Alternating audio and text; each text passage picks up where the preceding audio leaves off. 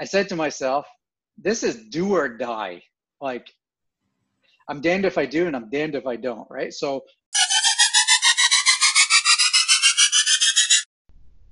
this week on the podcast, Hawk sits down and interviews his friend Shawn. They chat about the mindset and the transformation Shawn has done over the years. Shawn used to have poor lifestyle habits, poor health habits, and he's totally flipped his life around and focused on being the healthiest, best version of himself possible. We hope you guys enjoy.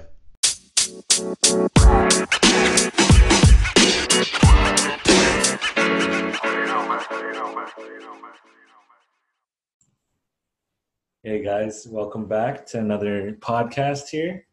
I'm here with my buddy Shawn. He's overcome a lot. He's going to talk about his fitness journey and all his ups and downs and a few things that I feel like everybody can learn from. So I'll let Shawn take it away. Go ahead, Shawn. all right, thanks, Huck. Thank you, Huck. Before I get too deep into the journey, I'll just give you a little background of my life that'll explain a lot of things.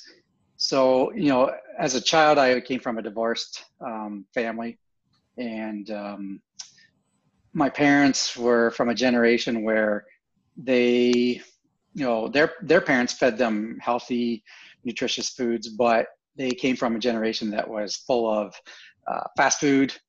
The fast food generation was just starting, the convenience of all those things, and they themselves struggled with weight. And after my parents' divorce, my dad struggled a lot with it.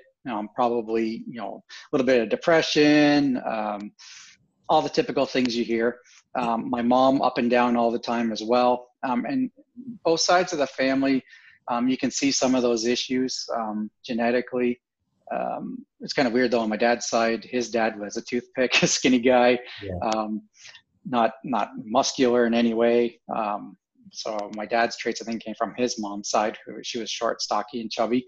My mom, her family's all Ukrainian, and all the women tend to be larger as they get older, from what I see. And so they didn't know any better, in terms of how to prepare healthy food or nutrition. And being in a divorced family, my mom was like a single mom, and as a teenager, I was always hungry. I started gaining a little bit of weight when I was about 10 years old. When puberty started, it was kind of odd because I was actually a very fit-looking kid up until 10. So something definitely changed during puberty.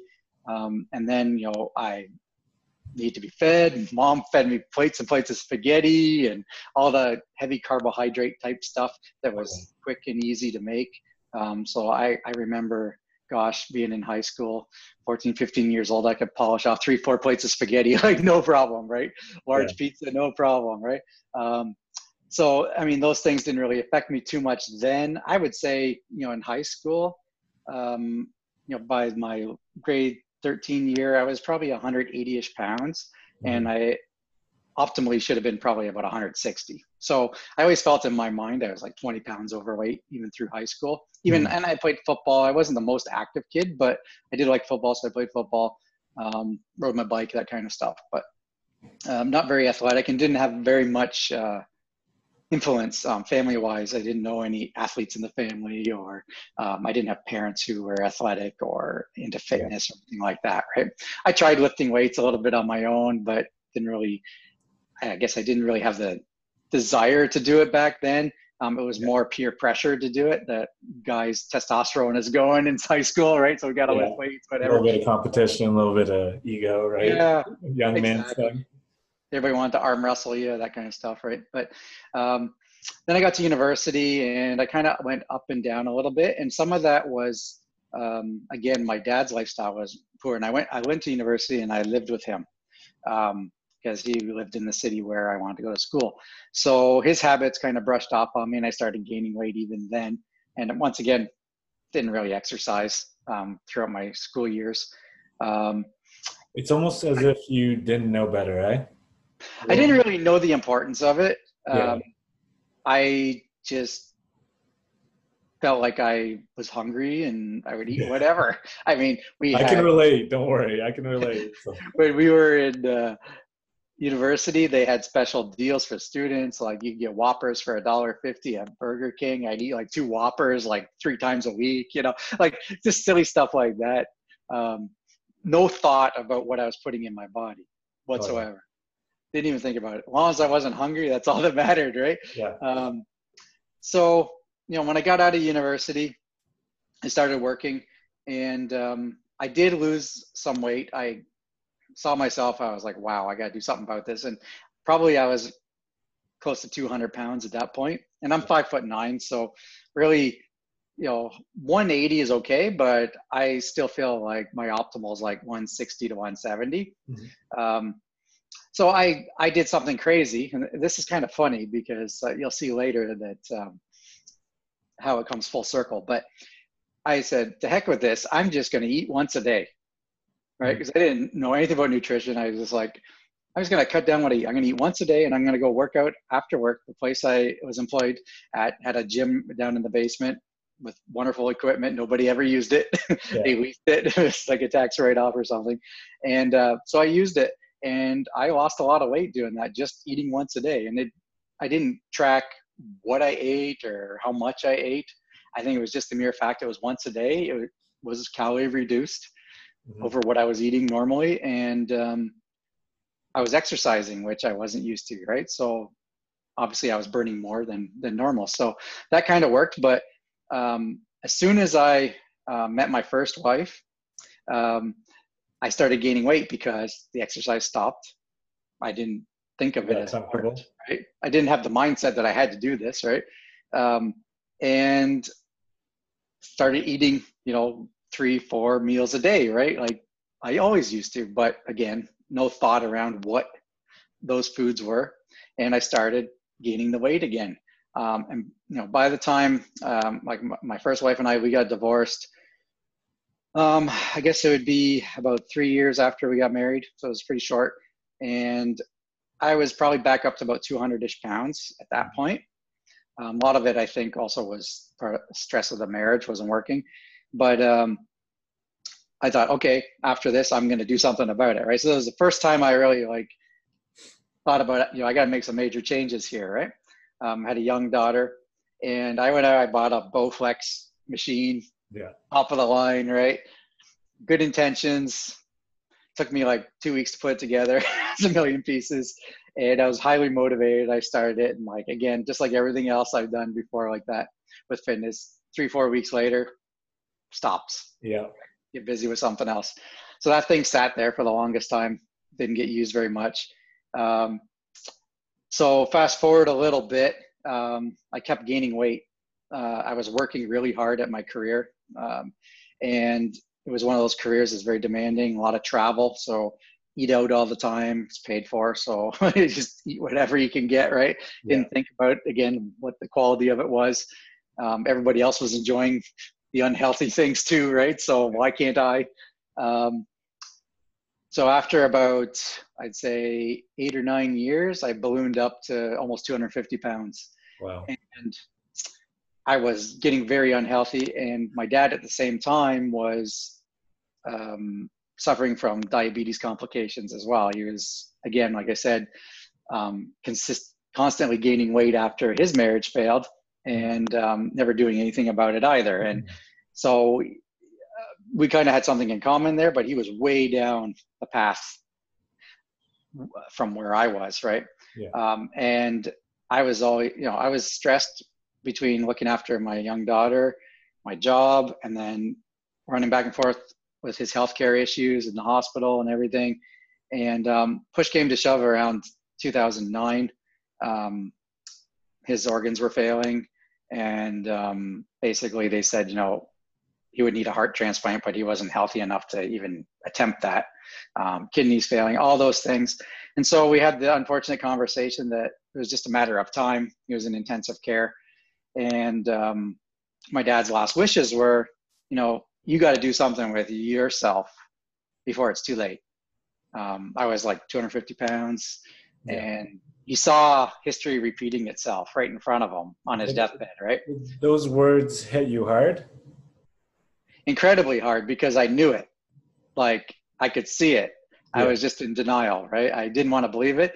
Probably the last 10, 12 years prior to that, I thought, I just got 20 pounds to lose. That's it. Yeah. In back of my mind, I didn't see what was actually in front of the mirror. It's like I saw past it. It's kind of weird because usually when people look in the mirror, they see what they don't want to see and they're like, oh my gosh, right? I didn't see that. I saw the old Shawn that just needed to lose 20 pounds. Yeah. Right. Oh, I'm gaining more muscle or something, right? Whatever excuse, right? Yeah. So his wish was, get yourself healthy before it's too late, find another wife and have a son, because in his life, his most memorable thing was having a son and time we spent together, right? So I made that promise, and unfortunately, I had to watch my dad die. And when I left there, I was struggling with what am I going to do? Like, my job is so demanding, and it's important to me. I put everything into it.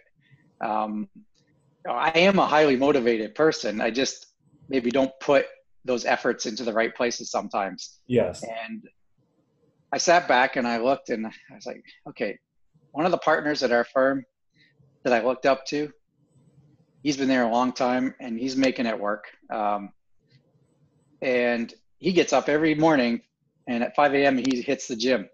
And he told me if he doesn't do it, his wife's going to leave him because she likes a good looking man, right? So he said he has to do it. He was different than me. He wasn't a guy who's going to get fat. He was kind of the underweight guy who needed to work out to actually look good because he was too skinny. So he was always pounding back supplements and everything else, right? But the moral of that was, though, he was healthy and could work hard because he was healthy. Yes. And my time ran out because I didn't look after myself and I couldn't excel anymore. I was burned out. Question for you. Yeah. So seeing this person at that time when you were a little bit bigger, did you understand what he was doing when he was waking up each morning, doing a routine, have it on point where he didn't make excuses, where he excelled both with his health and with his job? Like at that time, because you were, I would say, even though you had a bunch of yo-yo diets and other things, you were still new to the game, right? Well, for sure. I didn't really understand it.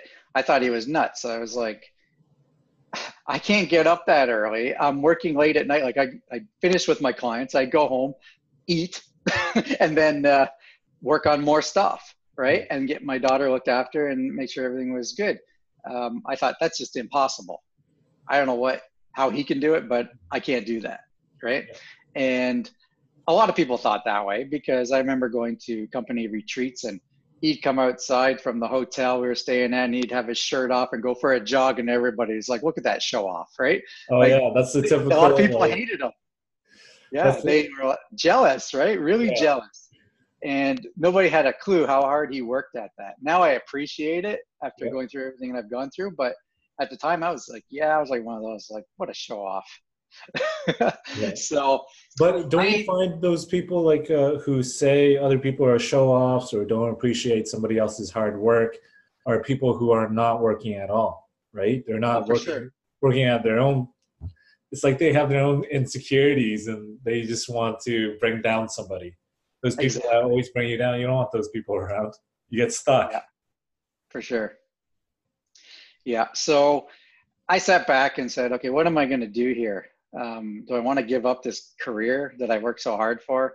I was on the track to become partner someday. And I said, you know what? I need to take some time off. And I took a little bit of time off after my dad died. And then I went back to work for, I don't know, maybe a month or two. And I went to that same partner that we just talked about. And I said, I'm done. I don't want to do this anymore. I decided I need to make a change in my life. And I don't know what I'm going to do for work. I'm okay financially for a while. So I'm going to figure it out. But I need to look after myself. Yep. Right. And he said, I completely understand. There we go. He was supportive. Yeah. He said, whatever you need, if you ever want to come back, come see me. I completely understand what you're going through. And then, of course, another partner in the firm who's a little more senior took me out for lunch, tried to change my mind. And then when I said no, he insulted me, which really pissed me Bad off. move. Bad move. He basically said I wouldn't do anything about my health and fitness, that nothing's going to change. So why leave? Now, did that fire you up, or did you get sad about it? Like, how did It, you go about handling that? it fired me up. In the back of my mind, I always say, I can't wait to bump into that guy one Oh, day. yeah. Right.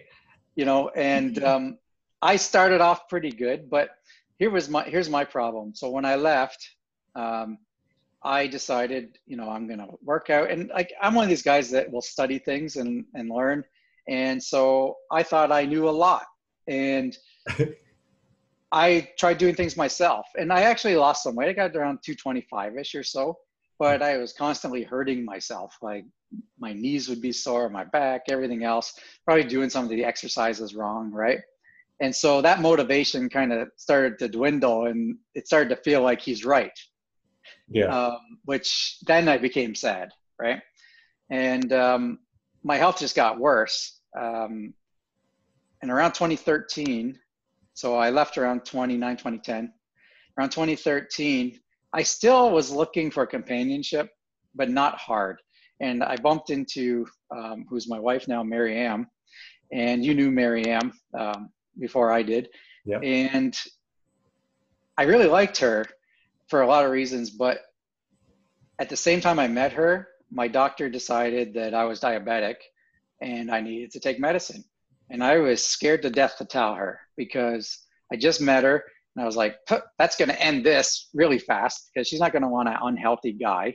It's bad enough I'm already kind of overweight, and I could tell she didn't like it, but she liked me as a person. She's one of those people that looks past those things.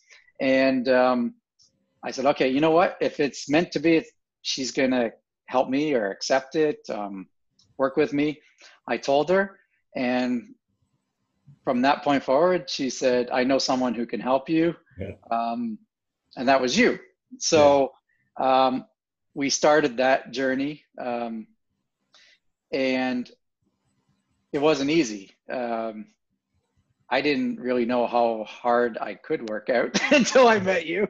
Did you go to the doctors at all to see what else was going on with you? Well, my doctor at the time was also my father's doctor. Mm-hmm. And I thought, gosh, he's the greatest doctor in the world. He looked after my father. Yeah. But I came to a realization, and Mary Ann really pointed this out. She said, he's not helping you. I don't know why you can't see that. And I kind of took a step back and I kind of started looking at things. I'm like, yeah, you're kind of right. But in Ontario, getting a change in doctors is pretty difficult, because most of them are considered full and they won't take new patients, right? So I was like, how do you just fire a doctor and get another one, right? Mm-hmm. So I kind of looked around and I was struggling with that. And I didn't want to just change to another one that didn't help me either, right? So Marianne says, well, look for something else, something different, right? So I thought, oh, maybe, we live close to the States, maybe something in Detroit, I can pay for it, right? And I was looking and I found, Cleveland Clinic, which has offices all over the place in the US. And lo and behold, they had a branch in Toronto, which I didn't know about. And so they had a program there called the Executive Program, which was primarily designed for large corporations to send their executives to get health checks every year, because large companies like that, if they lose their top executives, they're going to go out of business fast, right? They need their leaders, right? So with all the health issues out there these days, it's pretty important. A lot of these guys, they're in their 40s, 50s, 60s, and maybe not living the best lifestyles, right? So I paid for that, because you don't have to be working for somebody to go there. And they spend the whole day with you and test everything, physically, blood work, you name it, psychologically. It was quite the experience. And from, I already knew I was diabetic, but the blood work that came back, the doctor was just that I was working with was flabbergasted. Like my diabetes was out of control. Even though I was being treated for it with medication, it wasn't helping me. He said, based on their metrics, they do these calculations based on what they've collected. He said that I had a 50% chance of a heart attack before I was 50 years old. See, 50%. 50%. 50% is ridiculous. It is. And then it got worse because I said, well, yeah, my dad died in 2009 from diabetes complications. And he said, oh, let me look at his file. I guess it's all connected, right? You started reading his file and he says, this is worse. He said, I don't even want to give you the number, but with that history in your family like that, and what I see here, it's much worse. Like, you have to do something now, right? So he referred, within the clinic, they have an endocrinologist who actually is the doctor who runs the whole program, believe it or not, because I guess diabetes is probably one of the biggest problems that they see coming through there, right? And he put me on different medications. He was shocked what was going on himself. He changed the medications, and I'm not a big supporter of medications, but in some cases or sometimes in your life, maybe you need them, right? So I changed them, and immediately I felt a difference. He just could tell from his experience that type of person he was dealing with, what kind of medication might work. And he was pretty proud of himself when I came back the next year because there was a lot of changes, and he picked the right one. But I saw him every 3 months, and really what happened was, it was just a trigger, really. The one medication he gave me, the way it works is it basically just lets you urinate your excess sugar out of your body. Mm-hmm. So instead of it floating around, right? And you tend to lose a little bit of weight when that happens. And I lost like 10 pounds pretty quick. And just 10 pounds makes you feel better, right? So, and we were starting to work out together. And so I was feeling more motivated and healthier. And so I say it was kind of like a catalyst, right, to get me going. So all these pieces to the puzzle contributed to, my story. But largely what happened after that was all the training we did and the focus on diet. Now, I mean, you and I focused primarily on the exercising, but we always talked about diet, and Miriam and I tried a million different things with some success and some failures. Trial and error though, right? Yeah, it's been like it's been a journey where I've been building a toolbox full of things, right? And I've switched them around a few times and gone back to things a few times. And, like when I got married, you were at my wedding, and I was about 182 pounds. And probably in recent years, that's probably one of my best physical appearances I was in. And after that, I gained a little bit of weight back, it was about around 190. And I think that was more because I wasn't doing quite as much exercise because we were really pushing it pretty hard for the wedding, and then loosened up a little bit on the food, right? The pressure was off, right? So a little bit came back, but we kept training and kept going and going and going, right? So I think you and I spent about 4 years together almost 5 years together before I moved out here to British Columbia, right? Yeah. And so, when I went back the year after seeing that doctor, just 1 year working with you and watching my food, my chance of heart attack was reduced to 2%. From 50%. From 50. Yeah. So I lost somewhere between 40 and 50 pounds. It's hard to say because I did add muscle because we were doing some pretty good training, right? Yep. And they were flabbergasted. Everybody there just could not believe 1 year what a difference, all the blood work, physical appearance, everything, my physical abilities, because they test, things like jumping and various physical things, right? They also calculate, I think you were telling me your health age. Yeah, so that went back. The girl said, okay, I don't want to swell your head. She said, let me just say it's less than 25.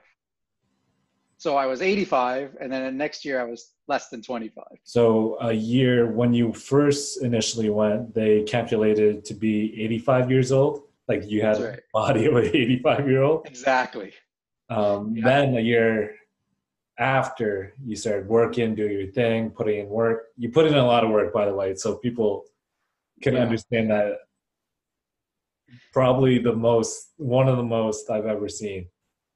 Yeah, like we did, I did 2 classes a week with your group sessions. Mhm. And then you and I did personal training twice a week. Yep. And then I had programs you built for me that I did the rest of the time. I think I only took maybe 1 day off at most. And it was active, right? Yeah, one thing I want to say about you is when I met you, when Miriam introduced me to you, Yeah. I knew there was something different about you, because what I noticed with people who have focus in one area of something else, doesn't matter. So yours was focused on work, and you talked about it, you were passionate about it. I knew if we could transfer that focus onto your health and show you how important your health was, then we could make big changes. So I knew you had it in you, and it was for you to unlock, right? That's right. And one thing that crossed my mind when we started, because it was very difficult, like, and I didn't know this at the time, but I talked to you about this the other day. One of the medications they gave me actually gives you extra muscle soreness. And Yeah. I didn't know, and I was so damn sore. I mean, there was days I just barely could get out of bed, and you were showing up at my house to work out at 6 a.m., right? I was like, this has killed me. But I said to myself, this is do or die. Like, I'm damned if I do, and I'm damned if I don't, right? So if I'm going to have pain and, risk, they said I had a 50% chance of a heart attack. If I die doing this, trying to get healthy, then so be it. But I'm sick of being this way. Well, your mindset had to be, I could only imagine what you were thinking, because once you hear, was that another turning point for you when you heard the 50% chance? That was the biggest one, because I was like, I haven't fulfilled my dad's promise. And I have a young child still that needs me. I've got Mary Ann, and now I got something even more to live for. I was excited. We planned to get married. Yeah. And I was just like, I can't blow this. Like, this is my last chance. Mm-hmm.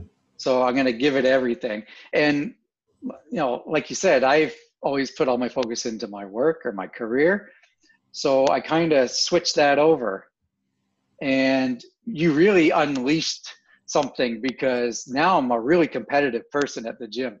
I always want to do these group classes and see what young guy I can, beat up in the class, right? The thing that I'm trying to instill in people is that we have so much potential, to better ourselves. And the more that we put more positive energy into whatever goal we're doing, we can get to that next level. Even what I was telling you the other day was, some people think something's impossible until somebody makes it possible, or you start breaking down those walls to make it possible, right? And you've done that for yourself.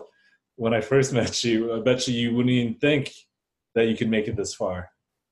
No, I'm surprised every day, and even more surprised that I actually love it. So one of the things that happened during this journey, I mean, the journey's been long, but the most important part of it started when we met around 2013, 2014, is I had a car addiction. I love cars, right? I know. And being stressed and single and stuff, I spent a lot of money customizing my cars and having my toys.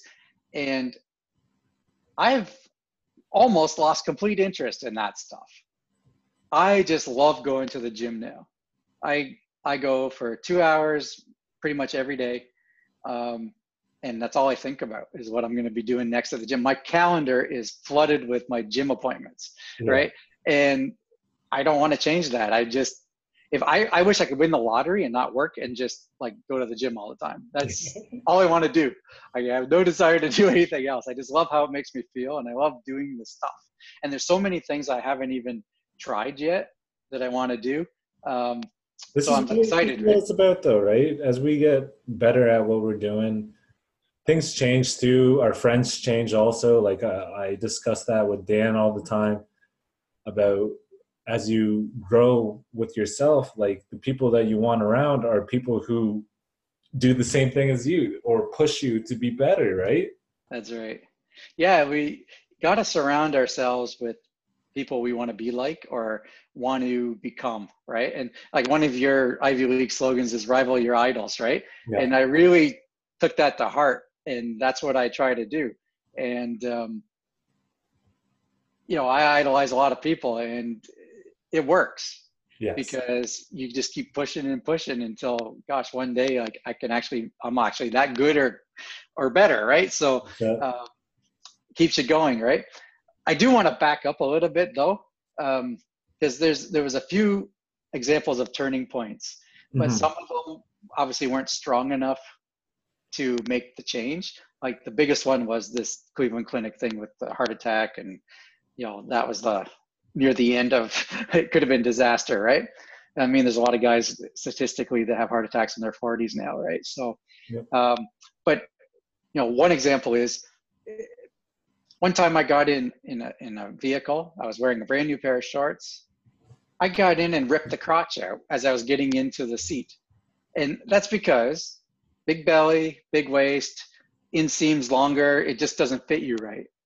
I'm like, geez, I just bought these damn shorts, right? Like it was an eye opener. Like, okay, something's got to happen here. This is ridiculous, but it still wasn't enough. And then I did all these traveling trips for work and business. I'd be on airplanes and I'd sit in the seats and I'm like, who makes these stupid airplanes? Like they're so small. Like nobody's this size. Like, can't they make more space in these seats, right? And after I lost the weight, I'm like sitting there one day in my seat and I'm going, holy, did they make these things bigger? No. I lost all this weight and like it's so much room. Like I'm so comfortable. Like what a difference, right? I couldn't even bend over to reach my backpack under the seat without struggling, right? And now I can grab it, get my pen out, do whatever I need to do. Just you're able to do so many things, and I guess some of the healthy people maybe take it for granted, don't realize, but when you're overweight like that and unhealthy, like just simple things like bending over and getting something out of your bag is And difficult. sometimes you don't know that the grass is greener on the other side, or it's hard to start and think that you're gonna get somewhere. Like I remember when I when I met you and when we were starting, you kept complaining about your ankles, your knees. Not that you're complaining, you're just telling me, oh, we can't do this because my knees. You can't do this because, Yeah. and then one of Well, your biggest things was, oh, I can't do a squat because my knees hurt. I'm like, okay, let me take a look. Your squat, yeah. I can say this now, was horrible, right? Yeah. Yeah. Exactly. I couldn't So even do a squat really. yeah, So, well, the knee thing, that's an interesting story too, because I could barely walk we had a community mailbox. I could barely walk to the mailbox without pain. And one of the things Miriam wanted to do when we first met was go walking, right? Just for leisure. And I wouldn't get like one block and I'd be bitching and complaining about how painful my knee was. And it was legitimately really painful. I went and saw a specialist at UWO, and they wanted to inject stuff in it, right? Nobody said you need to lose 50 pounds, yeah, right? Well, guess what happened? I lost the weight, the pain's gone, and it's never come back. yep, that's it, man. That's it. And so I just had to like go through the pain, suck it up. So that's where I also learned a little bit of mental toughness during the journey. I thought I was mentally tough, and in some ways I was, but in other ways I wasn't. And that little bit of pain with the knee was one of the things. Just enduring your workouts in the early days. I mean, they were always tough, even as we ended our time together. But the beginning was, gosh, brutal, just brutal. On to the next topic here, Tom. Sorry, Sean. I want to talk about a little bit about how you ate before. Yeah. And like say with your daughter, as a father, right, to now as being a good influence on people. Can you talk about a little bit about your Yeah, sure. journey there? So I had no real kitchen training from my parents. Ate out a lot, and then when I became a single parent, I thought I was cooking at home, so it's healthy, right? I bought stuff in boxes, Yeah. like could be like hamburger helper, but we're cooking at home, right? But then still we'd go out and progressively got worse. I'd feel bad. I'd come home from work, take my daughter out and say, okay, let's go to the Chinese buffet, right? And 3, 4 plates later, right? Who knows how many calories that was, but I wasn't really exercising. So, and that, how good that food is for you, right? It's Right. not the healthiest, that's for sure. And then it became, oh, I'm at the same buffet 2, 3 times a week, Yeah. right? Because I don't feel like cooking. And then on my way home from work, I'm stopping at Wendy's on the highway getting something. I'll just have a snack before dinner, right? Oh, The gee. snack was a whole meal, right? Yeah. In the morning, oh, I got to stop at Tim Hortons and get my breakfast and coffee, right? It was just all the wrong things Hmm. and a lot of it. And part of that too was, and I didn't realize it because I legitimately felt hungry. Like that feeling was there, but I didn't have a switch that turned off.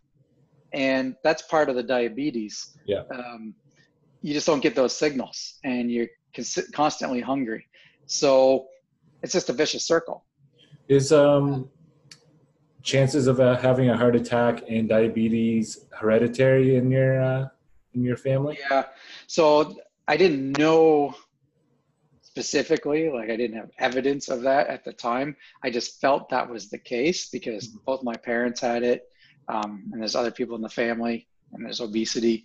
But I did a 23andMe some time ago, and they recently updated their system, and I got a notification just a few weeks ago saying that your genetics show that you're nearly a 50% chance of getting type 2 diabetes. I'm like, too late. Another I already had 50%. it. Yeah. Right? Another 50%. Yeah. So, I mean, it doesn't mean you're going to get it. It just means that if you do the right things, you won't get it. Right? Exactly. And exactly what topic we're on is you've managed to reverse both those things, chances of having a heart attack and you're being diabetic through your eating and how you're eating now, right?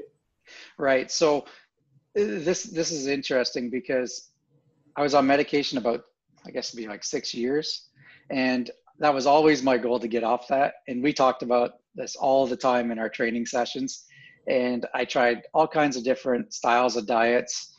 But the bottom line was, I don't know that I was all in on those diets. Yeah. I'd do them and then we'd fall off and restart and then try a different one.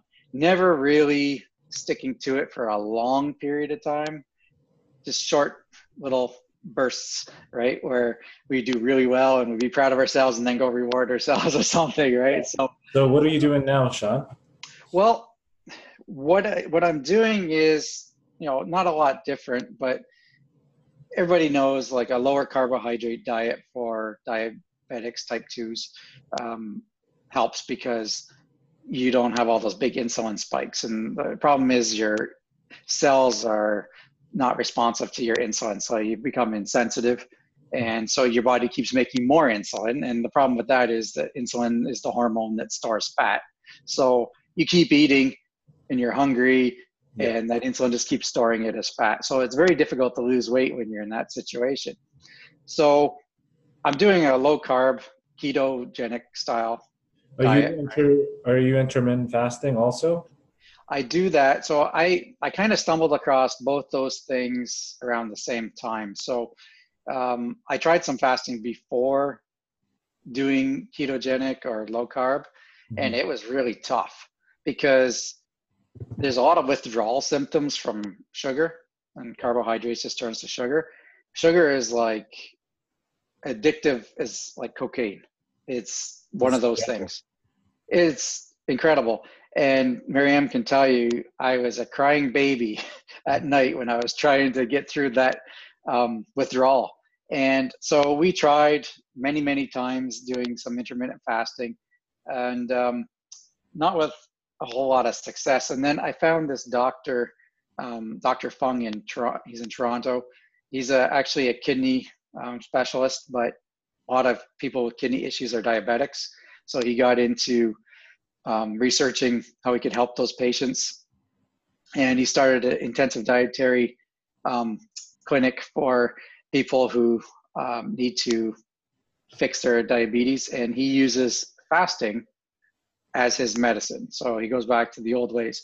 And it's popular not just with him, and with a lot of doctors now. It's really picking up a lot of steam. And what he suggested was combining it with low carb. Mm-hmm. So I went away and I just did one solid week of low carb, and I started feeling really great. And it's not for everybody, right?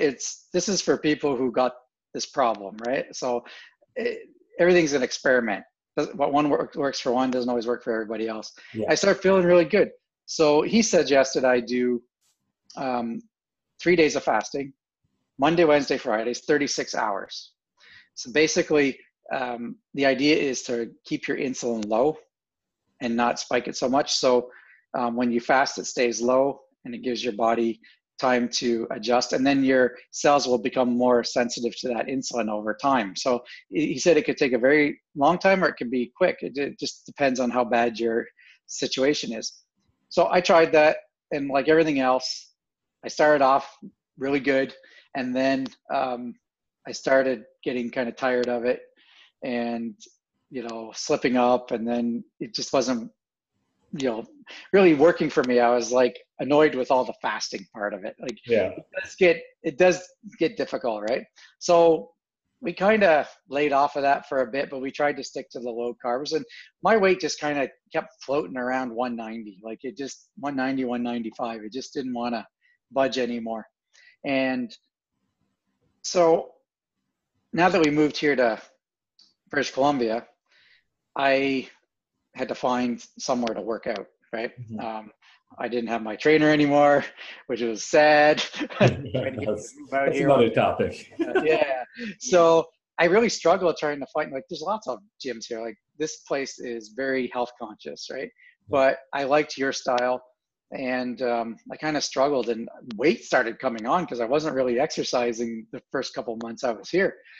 And finally, a gym that I really love opened up. UFC has a gym here. I actually have 3. And there's one near my house, and I joined that. And they, right after I started, they put out this 8-week challenge. So you could sign up for this challenge, and it's not about just weight loss. It's about your story, right? Yeah. So, you had to set a goal, and I said, okay, you know what?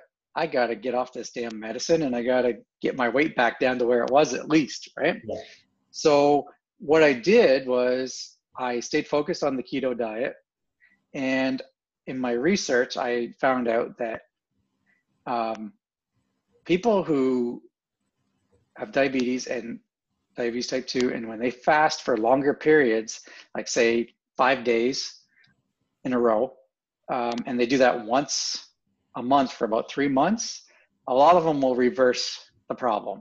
Mm-hmm. Some people will take longer, but you can just do another month, right? So I thought, okay, well, I got 8 weeks here. I'm a pretty tough guy now. I'm going to do it 3 times in 8 weeks. Yeah. So I wasn't perfect. I did, the first one I did 4 days, and I think it was because if I recall, I didn't start the day I wanted to. Something came up and I blew it. So I ended up making it a little bit shorter. I did 4 days. I was like, okay, well, it's good practice for the next one, right? And I did it. And all the practice I did in the past has actually made me a better faster. Mm-hmm.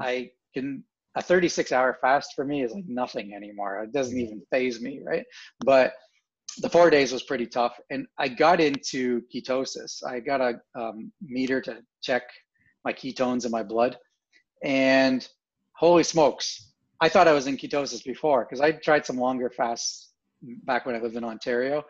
And I thought, okay, well, if that's what ketosis feels like, it's not as good as they say. And I don't want any part of that. I'm not going to fast anymore, right?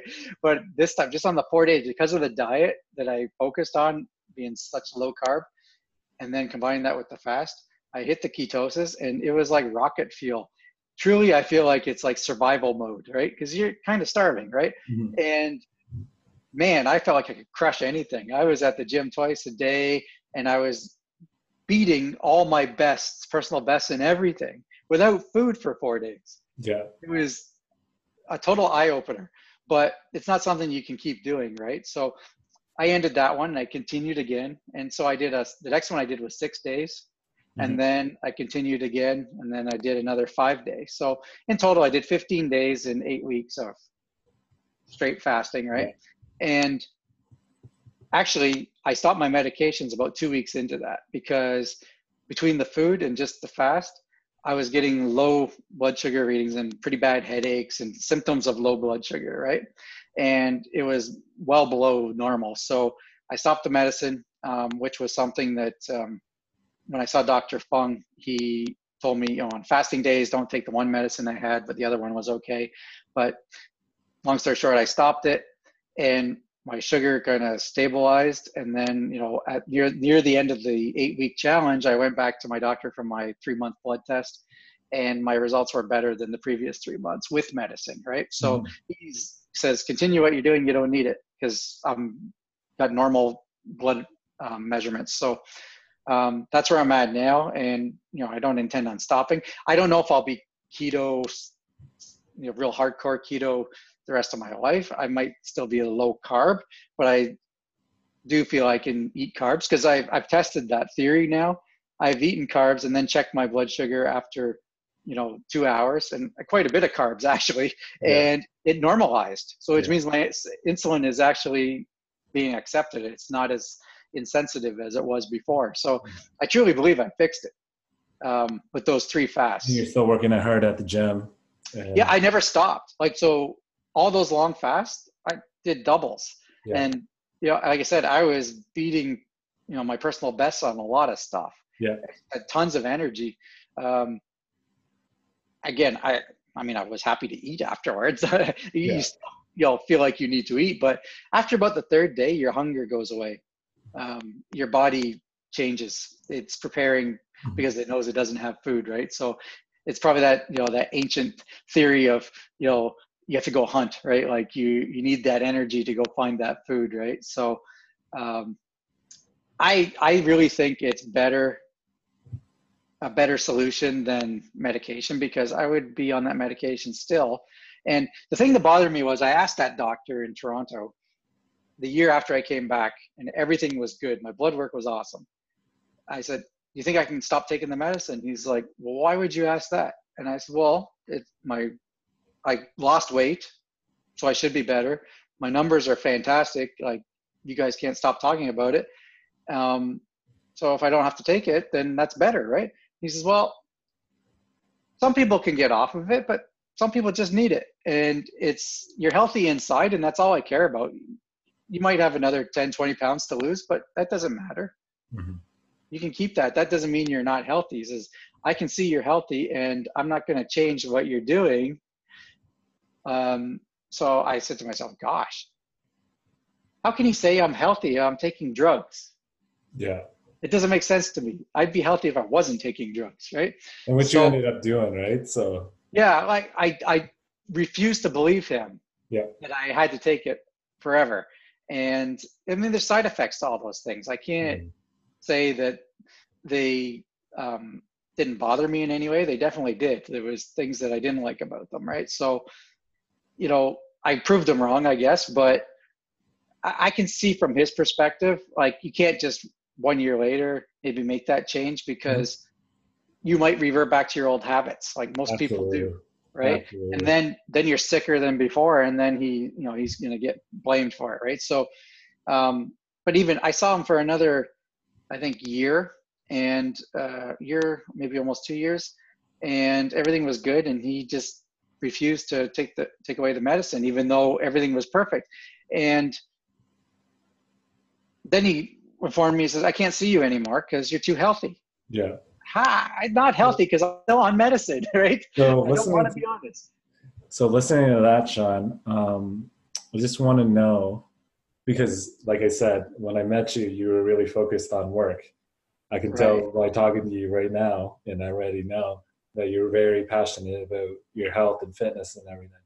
How do you find your balance now with family, being a dad, husband, very good at your job, very good at fitness and health? Sure. So what happened is I stopped thinking 24/7 about my business, and it grew bigger than it's ever been. Yeah. It just, everything got better, right? I have more balance in my life, which is what I wanted to achieve when I left my job at my former employer. And I got married like my dad asked me to. I was too old to have another son, but I have a son through marriage. So Miriam had a child before as well, right? So I have a son indirectly, and now I'm off to medicine and I'm healthy and I'm doing all kinds of things. I'm active And you and fulfilled enjoying your life. dad's wishes, right? So Yeah, it's really exactly. cool. Like that has made me the most happy person, and I just love life again. And Mhm. I didn't before I met Maryam and I was kind of depressed. I really had given up. I That's didn't. another person I want to talk about. Just real quick here is who you have influenced, and I already know that your wife, Miriam, has been greatly influenced by you in your journey. Can you talk about that just a little bit on her success there? Sure. Well, she herself, you know, she's a small person, but she was a little bit overweight. And ironically, she met you at the YMCA. She worked at the YMCA, and she never really worked out, but she told me stories about you trying to get her to go and exercise. And I guess she did some class with you, and she was like, "Oh my gosh, I'm not doing that anymore. He's too tough, right?" But Yeah. she felt, "Oh, he's the perfect guy for Shawn because he's gonna really put him to work, right?" And we're both nuts. Yeah, yes, exactly. So um, after we got started, I told her she needs to do it. So we ended up doing personal training together as partners. Yeah. And she made a lot of progress and looked great at the wedding. And she still works out with me today. We go to the gym together. And so our fitness is a couples thing. And everybody notices that. Everywhere we go, you know, they're just amazed at how close we are and how we do everything together at the gym. Mhm. And That's it's so a, important. it's so important that you get your loved ones on it. Sometimes it's the hardest people to convince, obviously, right? But Yeah, if you she didn't keep want to do doing, it. if you keep doing your thing, eventually people will wonder how you did it or why you're doing it, and they'll start asking questions because they want to make a change too, right? Like I said, just keep Exactly. putting positive energy into something, and then you get those positive people around Yeah. you, right? Well, now what's happened is people hear my story or they talk to me and they um, ask questions, and then I'm indirectly helping them with advice. You know, so many people I realized don't maybe spend the same amount of time researching or Mm-hmm. trying things, and they're struggling, and they never heard of some things, right? I I don't even know how many hours I've spent reading and researching and watching podcasts. You have to constantly learn though, right? Yeah, This is a journey, right? And the journey is about learning about yourself, right? So exactly. doing one thing and that's it, that can't be it. There's Yeah, levels to these things, and every time you reach a new level, guess what you have to do? More work, more research, look at what you have to do for that goal, right? And do it. yeah. And I recently heard a little motivational speech from somebody, and I wasn't sure where he got it from, but then I later looked and I found it, and I don't really know all the history behind it, but it really helped remotivate me. And these little things, I think, that you stumble across for motivation really are important because everybody's human and they have their ups and downs, and Yep. sometimes you're a little less motivated. And this guy talked about burning your boat, and I was like, burning your boat, okay. So basically, long story short, it just means that you have to be all in to succeed or to get something you want. So I guess in the old days, they were trying to capture an island or something, and they arrive on boats. And the only way to be successful and capture that island would be to literally burn their boat. Mm-hmm. So in other words, they could not go back. So you're all in, right? Yep. So that's the concept. So when I heard that, I was like, yeah, like I'm all in to get off this medicine. I'm going to do everything it takes to get off this medicine. I am not stopping till I'm off of it. And so that's when I really, truly became all in. So during that 8 weeks, when I did those 3 long fasts, that was my mindset, was this is it. There's no going back. I'm all in on this. Yeah. And I like what you said about being motivated and listening to stories and stuff like that. And I believe in a little bit of self-drive. And if you ever have those downs, that's when you use, say, a podcast or stories, or like David Goggins likes to say, digging in the cookie jar, right? So looking at the past where you had a bigger challenge for yourself, knowing that this challenge has nothing on this new challenge that you're about to face, right? Exactly. You know what I mean? So having that self-drive, but when you have those downs, look to get the fuel for the fire, so to speak, right? That's right. To keep driving for that goal. You want it, you got to get it. That's it. That's it. I remember times when we were training together, you gave me a routine to do when we weren't doing our sessions. And I was so driven back then. It was before the wedding. If we were busy during the day or I had business things going on, it could be 11 o'clock at night and I was not going to miss that workout. And some of those workouts took like an hour and a half, almost 2 hours. They were long workouts, right? And I'd go down, I had my gym at home, and Miriam thought I was nuts. 11, 12 o'clock at night, I send you a picture dripping in sweat because I wanted you to know I was doing it. Yeah. You know what that reminds me of is Miriam is looking at you like how you looked at your old boss, where you don't really understand what they're doing, what drives them, why are they doing these things. But you know why. You know that you have to do this to be better. That's it. That's right. Yeah. So that kind of fire, when you got it going and it's burning, it's awesome. Oh, yeah. It's easy to lose it, though. 100%. And even the best lose it. Yeah.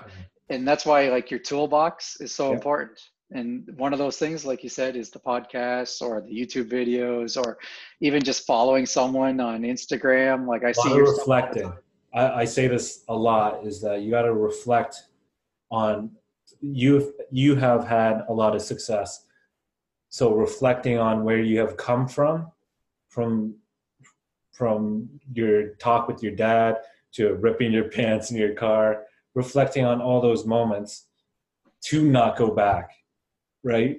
To have that fuel for the fire is so important. Reflecting on and being happy with yourself is really, out of everything, is being happy with yourself, right? And how far you come. Always be hungry to get to the next thing, but be happy for how far you come, right? So that's right. Yeah. And now I'm, one of these driven people. Like, I'm always setting new goals. So, now that I got rid of the diabetes issue, obviously got to keep doing what I'm doing or it'll come back. It's one of those things. But my next goal is, because I wanted to reward myself for being successful, is I'm going to get my eyes surgery done, because I want to take up jiu-jitsu, because we did that together and I really wanted to do it, but I kind of struggled with my eyesight. I got dizzy and stuff without the glasses on. So I just decided, I don't like surgery. I'm kind of chicken, but I'm just going to do it because I want to do jiu-jitsu more than I am scared of the eye surgery. Right. So that's the next. You're doing two things here. Okay. You're getting over a fear to better yourself. Right. And every time you conquer a fear, how much are you going to change in yourself alone with that? Right. Right. Before we close this off, Shawn, just a few things.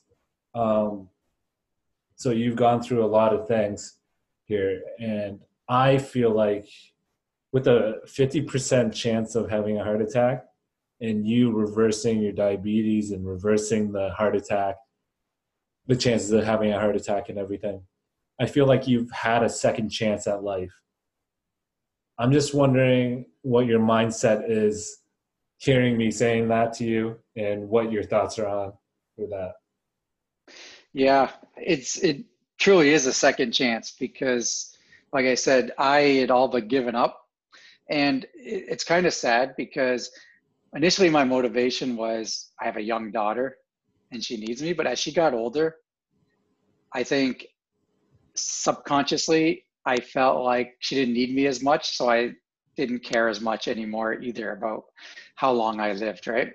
And it's pretty crazy because I remember going to my financial planner, planning my retirement savings.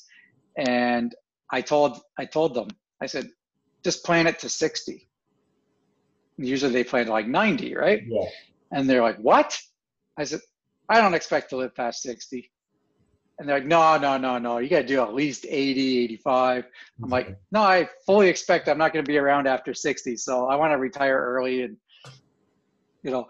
I totally had the mindset that I was not going to live that long, right? I had given up. So now I'm the opposite. I want to hit 100. And I want to be the 80-year-old guy at the gym, pushing the weight, doing all the, we got the same goal. Oh, yeah, totally. Like Marianne and I want to live really old because we met each other late in life and we have an incredible relationship and we missed out on the early days. So now we're making up for it.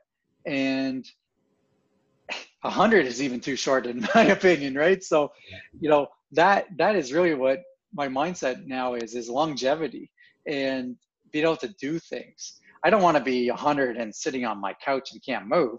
I want to be out there doing stuff. Yeah. And I'm not certain exactly what all that stuff is yet because I keep discovering new things, but some of it might be jujitsu. Maybe I'll be 80 rolling on the mat. I don't know, right? But yeah, I'm just so excited. And moving to British Columbia was part of that because out here, there's a lot of life. Oh, yeah. Culture out here is very health conscious and active. And there's so many outdoor activities to do, right? So we're surrounded by it and we wanted to be part of that. And we're absorbing that. And, we're outdoors doing stuff every day. Like we take the dogs out. And we go anywhere from 8 to 10 kilometers every day with the dogs on the trails and just enjoying the outdoors. And that's on top of all the, gym work. Right? I'm very happy for you guys. And I love how far you've come with both of you guys, your wife also, right? One big thing I hope people take from this too is looking at you now, you wouldn't know that you've had all these stories that you've told us. There's a lot of other stories that people don't know, but for the most part, you can't judge a book by its cover by like how much work they've already put in, right? So we're looking at not the final product, but the product of your work, right? So they see you working really hard at the gym, or you were saying before, oh, look at that show off doing this thing, right? So yeah. Exactly. And so what I found is like when I came to this gym, nobody knew me. Mm-hmm. And I'm by far not the best specimen in this gym, but I do pretty good because I worked with you for 4 or 5 years. And so I've got a lot of experience, right? And, I noticed some people like in the group sessions, they kind of avoid me because I go hard every time, right? And everybody knows it. And,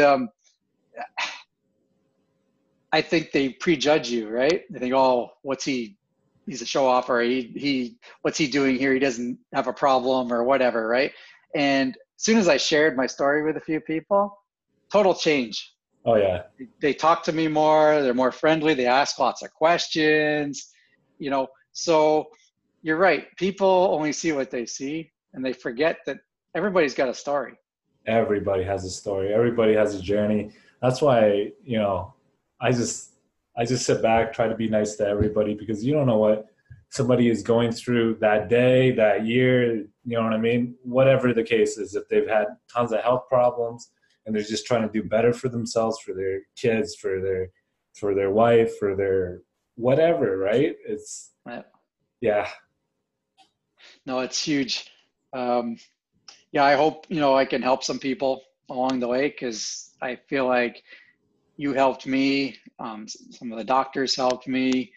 I may not have agreed with everything that they said, but a lesson I learned is that I couldn't do this all myself. That when I started, I felt like, okay, I'm a smart guy. I, you know, I can buy this fitness program and do it myself. I can follow this diet and do it myself, and to a certain extent, I did okay, but it wasn't enough. And it's okay to get help, Yep. right? When first, So, yeah, this is all the people that help you, or all the people that you don't think they're going to help you because they're doing bad things. It's all part of your evolution of yourself too, right? Whatever you can take from them, like the lessons from them, like even if they're doing something bad, I talk about all the time, is if somebody's doing something bad, well, you just learn not to do that too, right? So that's right. And not one of these things alone could have helped me get to where I am now. It's the combination and the experimentation, right? If I just did what that doctor said, I'd still probably be, heavier, wouldn't be in shape, right? If I continued to be the cheapskate and refuse to have a personal trainer, because legitimately at first I'm like, I'm going to pay this much money to get someone to scream at me or whatever it is that yeah, they do, right? And you're not like that, obviously, but you're still tough though. But and I think your type of training though was actually perfect fit for me, because there are some trainers that just stand there and yell at you, and that yeah, doesn't work for everybody, right? So we definitely had a good combination of personalities. Like we worked really well together, and that's important for people. Like, don't be discouraged if you hire a trainer and it's not a good fit. There's other ones, right? So yeah. Find the one for you, just like yeah. jujitsu or learning or trial and error on a lot of like different ways to eat nowadays, right? Yeah. And Great. I'm still not convinced ketogenic is something you can do forever, but at the end of the day, can't overconsume, right? Oh I yeah, mean, I think you take it to the smallest or the lowest level, you got to burn what you're eating, right? Like if you eat yeah, too much, you're going to get fat, and then all the problems start, right? So yeah. you can simplify it, I guess. But yeah, I really think the big lesson here is that help is good, and don't be afraid to accept that help. And And take that first step. Take that exactly, first step. Don't be afraid. for sure. Um, Before we close this off, is there anybody that you want to shout out or plug away? Well, of course, I would shout out yourself and Ivy League Fitness. I mean, seriously, that changed everything about my exercise and my attitude towards it. I don't know if there's anybody else that I could have worked with that would have got Yeah. me to that place. You say that, Sean, but I'm really proud of you. Like I said, I seen you work hard at your job and everything. I already knew that you're going to be successful with or without me. I know you would find a way. I I was truly believe you. worried about that. And, it was a slow start when we got out here, but now I actually have 2 gym memberships, 2 different places, Yeah. 2 different styles. And one of them was the UFC gym. And it's a very cool place. And, this is something that it's kind of funny, because you and I talked about that place when I was in London, and I said, man, I wish we could have one of those things out here. And I even thought about trying to figure out if I could invest in one and get you to help me run it and all that kind of stuff, right? And I dreamed about it, and I'm sitting here going, man, where the hell am I going to work out with a style that I like, right?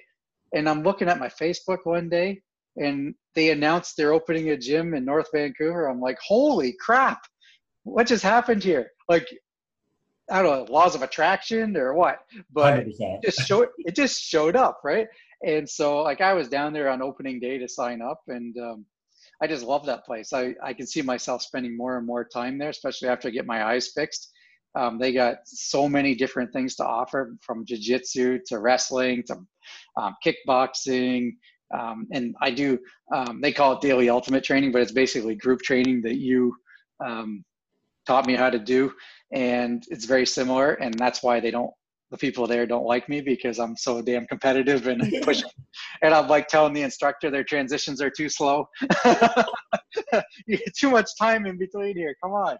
Yeah. So anyway, yeah. So that's a great place if anybody lives near one of those. And the other one that surprised me, I didn't think I would stick it out there. And it's the first place we started going to because the UFC wasn't open quite yet, was this place called Orange Theory. And I think you have one there in London, yep, which I didn't even know existed. And I'd say at least here, I'd probably say the majority of members are women, but I think that's because the style suits women very well. And here there's a lot of runners. And so basically you go by appointment there. You have treadmills, you have rowing machines, and then you have floor where you do like calisthenics and a little bit of dumbbell stuff and TRX. And they mix it up and they change the workout every day. So it's kind of like group, but you're doing it individually. There's really no direct competition, but if you get to know your buddy next to you, you can kind of have a competition, right? Yeah. And so I never really ran that much, and man, my legs were killing me when I started with that. And I was always a poor long distance runner. I'm a good sprinter and power runner. Like you knew that, like we did the dead mills all the time, right? Oh yeah. And that was good training because they have actually a speed where they tell you to go all out on the treadmill, right? And so usually, that means like as fast as you can go. And if you're as fast as the treadmill, then you got to increase the incline and stuff like that, right? I can crush those things because all those dead mills we did, I can max the treadmill out and just about max the incline out, right? They think I'm nuts, but what I need to work on was my long distance running, and man, has that improved in like so much stuff to learn, eh, Shawn? Yeah, like now I did what they call a dry try, which is kind of like mimicking a triathlon sort of, but there's no water. Like, so you do your rowing, and then you do your body weight exercises, and then you do your run. And it's a competition. You can go the fastest, right? But the run is like 5K. I was like, I don't know if I ever really ran 5K straight before, right? Because we do intervals and stuff like that. And I did it, and I did pretty good at it. And I was like, I'm actually becoming a half decent runner, which I never thought in a million years would happen, right? So just another thing to conquer, right? Just another thing to conquer, right? So yeah, I can't wait to see what else comes, right? I just love training now and helping other people and learning more about health and longevity. Yeah. I actually just got another book. I haven't read it all yet, but Dr. Fung teamed up with another doctor on a longevity book. So actually, if anybody's interested in learning about fasting or longevity, Dr. Fung has 2 books or 3 books. He has one called The Obesity Code, and then there's one on diabetes specifically, and then there's this longevity book, and they're all on Amazon, and you can find them there. And there's just a wealth of information and all the science and everything behind it. And really good. Again, it's not for everybody, but people like me with type 2, it's something seriously to look at because medications are just a Band-Aid. I think everybody can just learn a little bit, like even if they want to learn something new, this is a great thing to learn. Trust me. It's for sure. And if you're a hardcore person and want to get really ripped, that'll work for you too, because the same concepts really apply how insulin works and storage of fat and all those kind of things. So you can definitely learn a lot from it. Oh yeah. So before we let this go, Shawn, I just want to say I'm very proud of you and very happy with your success and your journey, and your wife getting healthy too with you, and that's amazing in itself, right? So I appreciate your time and thanks for your stories, and hopefully we can get together again, maybe talk about intermittent fasting or something. That's right. And one day you're going to come out here and I'm going to take you up the Grouse Grind and show you what it's like to climb a mountain. 100%. Alrighty. All right, guys. I really appreciate the podcast. All right. Take care. Bye. Thanks so much for tuning into another episode, guys. We really hope you enjoyed this one. Shawn's story was amazing, and I'm glad we were able to share it with you guys. If you like what you heard, hit that subscribe button, leave us a review. We'd love to hear from you guys. If you'd like to get in touch with Shawn, you can find him on Instagram at Colbergs. If you want to get in touch with us, you can find us at Ivy League Mindset, or on our personal pages. For Hawk, it's at Hawkdation, and for myself, it's at FitDadDan. Until next time, guys, cheers.